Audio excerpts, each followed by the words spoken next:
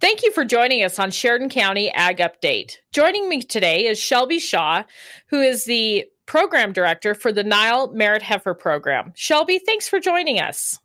Thanks for having me today. You bet. So let's talk a little bit about what the NILE Merit Heifer Program is and how our youth can participate in that. Absolutely. So the NILE Merit Heifer Program actually started and was founded in 2000 by a group of cattlemen here in Billings. And it was actually kind of a piece of the calf scramble years ago, kind of like they still do down in Houston and Denver. We used to have one here at the NILE, and those kids participated with steer calves. But those beef producers evolved and kind of found the need to get youth involved in the production world of the beef industry. And so instead of giving steer calves to participate in a market kind of aspect of things, they started looking for donors for heifer calves. And in 2000, they gave out 5 heifers to 5 lucky recipients and kind of started the program from scratch and worked the kinks out. So from 2000 to 2005, 5 heifers every year were given out. And then in 2005, the demand and the need for heifers grew immensely. The program took off, and they went from 5 heifers every year to 25 heifers. And we have given out over 465 heifers since inception of the program in 2000. So it's quite the legacy that the program has created and continues to grow each and every year through donations of stockmen all across not only Montana and Wyoming, but in the Pacific Northwest and also into the Midwest, as well as we've had heifers down into Minnesota and Missouri. Oh, wow. Making plans for building a new barn, shop, or commercial building? Don't do any planning without a call to Sheridan's premier post-frame building and homes builder, True Built Builders, online at truebuiltbuilders.com. Well, I know that there's been some kids around here who have been recipients of it. Last year, Jet West, and this year, Chloe Wardell are 2 of our local kids. And I know that there's a lot that goes into this. So could you explain maybe what the process is from the application to when they actually get to keep the heifer? Yeah, so it is quite a tedious project from start to finish. So I'll walk you through the process in the aspect of, say, Chloe Wardell, your guys' current recipient. So she is a 2023 recipient. About this time last year is when Chloe would have started applying for the program. Applications are due June 30th every year. So if you are interested in being a part of the program, you need to get those applications worked on and submitted by June 30th. It's open to youth ages 12 to 16 as of June 30th. So it's not January 1st, it's as of the program deadline, application deadline. Once the application deadline passes, the month of July and August are basically selection by the Merit Heifer Committee of the youth, and then also pairing those kids up with donors in their region or their area based on the breed that they hope to receive. Some kiddos don't always get the breed that is asked for, but we do our very best to match them up with donors that have the same breed of heifers if possible. So then it comes to notification of the recipients and the donors. We send letters out in late August, early September to those new recipients as well as their new donors. And a week later, then we make a big public announcement. So it's usually right around Labor Day every year that we announce those kids, and they would be the next group of kids. So Chloe would have gotten her letter last August or September and notified publicly the first part of September. Then she was very excited last year.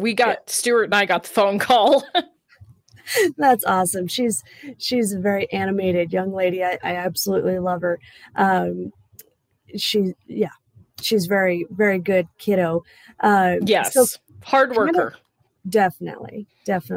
So kind of there's some downtime in September and the first part of October because we are so busy gearing up for the NILE. And it is the big finale for the kiddos that already have their heifers. So the new class that has just been publicly announced kind of gets to take a breather, but it is also their time to contact their donor and get a plan figured out for, when that heifer will be available. Some donors wean early and kind of want to see that heifer move on earlier rather than later. Some of our donors wait well into, October, November to pull cattle in from the pastures and wean. So it's just kind of up to the donor at that point as to when those kiddos get to take possession of that heifer. But that usually takes place between September and then no later than December 31st of that year. Okay. So in January is actually when that program technically starts for the kids. So the first week of January, I will send out monthly reports each month. So January, they would get their first report and they have the entire month to complete the report. So that report would be due on February 1st, so on and so forth throughout the year. And that goes all the way through to the first week of October when their September report is due.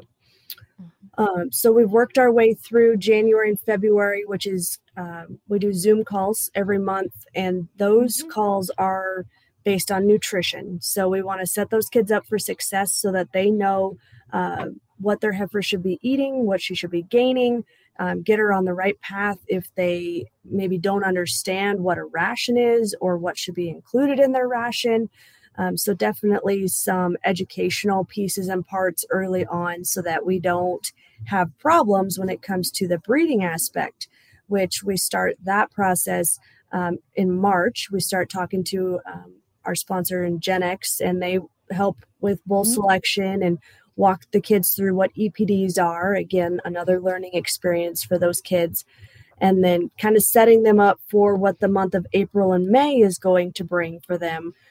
Watching for heats, talking about in April, we talked about all of the AI protocols and what is best for heifers versus cows because there are so many protocols. And then again, just kind of a refresher on bull selection and what to look for in a bull and all of that good stuff. So right now in May, those kids, so Chloe's class right now is actually in the process of getting their heifers bred. So I know several of them have already walked themselves through the AI process. Several right now are in the middle of putting CEDARs in or on an MGA protocol. So that's kind of where we're at currently.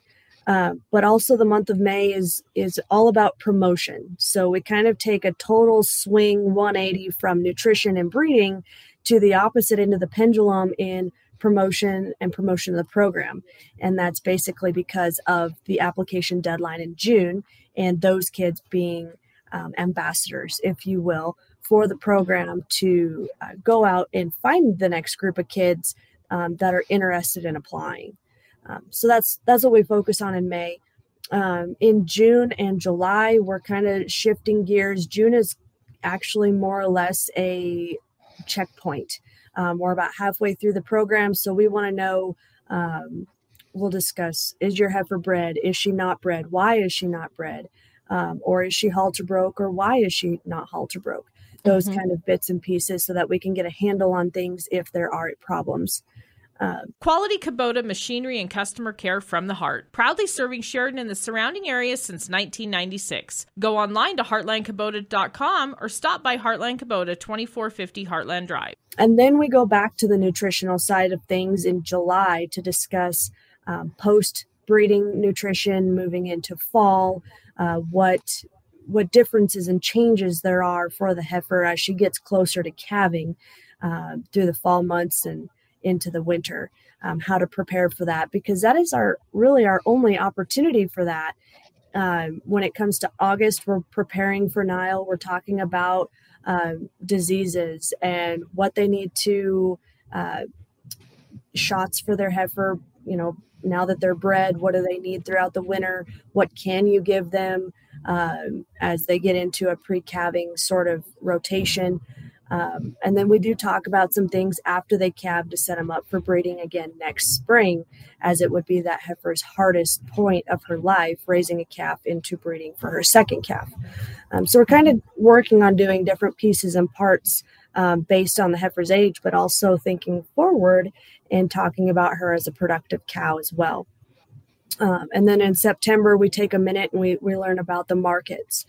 We talk about futures market, we talk about the live market, fats, feeders, everything in between, and then kind of where their heifers fall based on replacements going into a production herd. So we talk about all of those little pieces and parts. We try to give them a very well-based fundamentals of the beef industry. A lot of the kids that come into the program do have some kind of knowledge about it, but then we get some first-timers as well that they've never had a beef cow. They might have had other things. We've had some kids that have just done, goats and hogs. There's been a couple kids that have just raised lambs, but so we try to give them a whole wide range of fundamentals and beef industry knowledge throughout the program too. Well, it sounds like that you cover a lot, and most of these kids, like you said, some of these kids probably come from a ranching background and they hear these things at the dinner table, but it looks like more and more in especially the 4-H, FFA, there's a lot of kids that are getting into it that they are first timers or they fell in love with beef and they wanted to do it, which is Chloe. She did not come from the ranching background, but she loves her cattle and she does a great job with them and she's fallen in love with it. And so is her family, which is a big part of it, to have the family support as well. Absolutely. It's a huge inspiration I say inspiration and I mean it, because there are fewer and fewer of these kids coming into the egg world that are willing and want to learn. And we need more of them. So it is an inspiration to me as the program coordinator to see those kind of newbies coming in and they want to learn. They want to know. They want to be part of it. So I know that Chloe has taken her heifer and shown her, and she'll be showing her at fair. Is that part of the requirement for the NILE Merit Heifer Program? Or is it, if there's a ranch kid who wants to be a part of it, can they just do it? Or is there a show aspect to it as well? So it is not a requirement to go to a lot of the shows that, say, Chloe has thus far. The only show that is a requirement is showing at the NILE as a bred heifer. So every show that happens, that some of these shows have specific merit heifer classes, which those calves will compete against each other multiple times if those kids take them out. But what we stress throughout the program from start to finish, and I know these kids are so tired of me hearing, but I tell them every time, the number one goal of this project is to produce or give you a productive cow in the end. And so it may be that a lot of these heifers, you're not going to see them until NILE. And the main reason is we want to see that heifer bred. We want to see her in good condition. And a lot of the kids will take them and show them, but that's a side deal that they've done that they get to show. It's kind of a perk, if you will, but it is not a requirement. And honestly, this time of year when they're trying to breed their heifers, I encourage them not to take their heifers out until they know that she's safe bred. Right. We actually had that happen last year with my niece's show heifer. She got bred late because we did have her at some shows and we knew the risk and we took it, and it didn't work out this time, but it was part of the learning process for her as well. Absolutely. And I've tried for the last, you get a new group of kids every single year, so there's no repeats. And so you have to remind them about every month that yes, there is a show coming up, and yes, it has the opportunity for you to show her in a specific merit heifer class or as a bred heifer or as a heifer calf. But if it does not work for your calendar or trying to get her bred up, you got to find that window of opportunity to show her and when to keep her home and then when it's safe again to show her if that's the route that you're going to go. So switching gears a little bit, if there's someone out there listening who does have a production herd and they think this is a pretty cool program and want to be a part of it and want to be a donor of a heifer, what's that process like? Yeah, so we're always looking for new donors. We love new donors. We want to let everybody be a part of the program that wishes to be part of the program. If they're interested, I just need them to reach out to me. I'll put them on my donor list for the 2024 group. And after we select the kiddos in July and start pairing them up, that's when we'll start really hammering out where those heifers are going to go and where we need heifers in what region and in what breeds. So if there's somebody in the listening area that wants to take part in this program and be a donor, I encourage them to reach out, and we'll get them on the list and do our best to pair them up with somebody as close to them as possible. Cowboy State Bank, helping farmers, ranchers, and the ag community succeed for over 100 years. Perfect.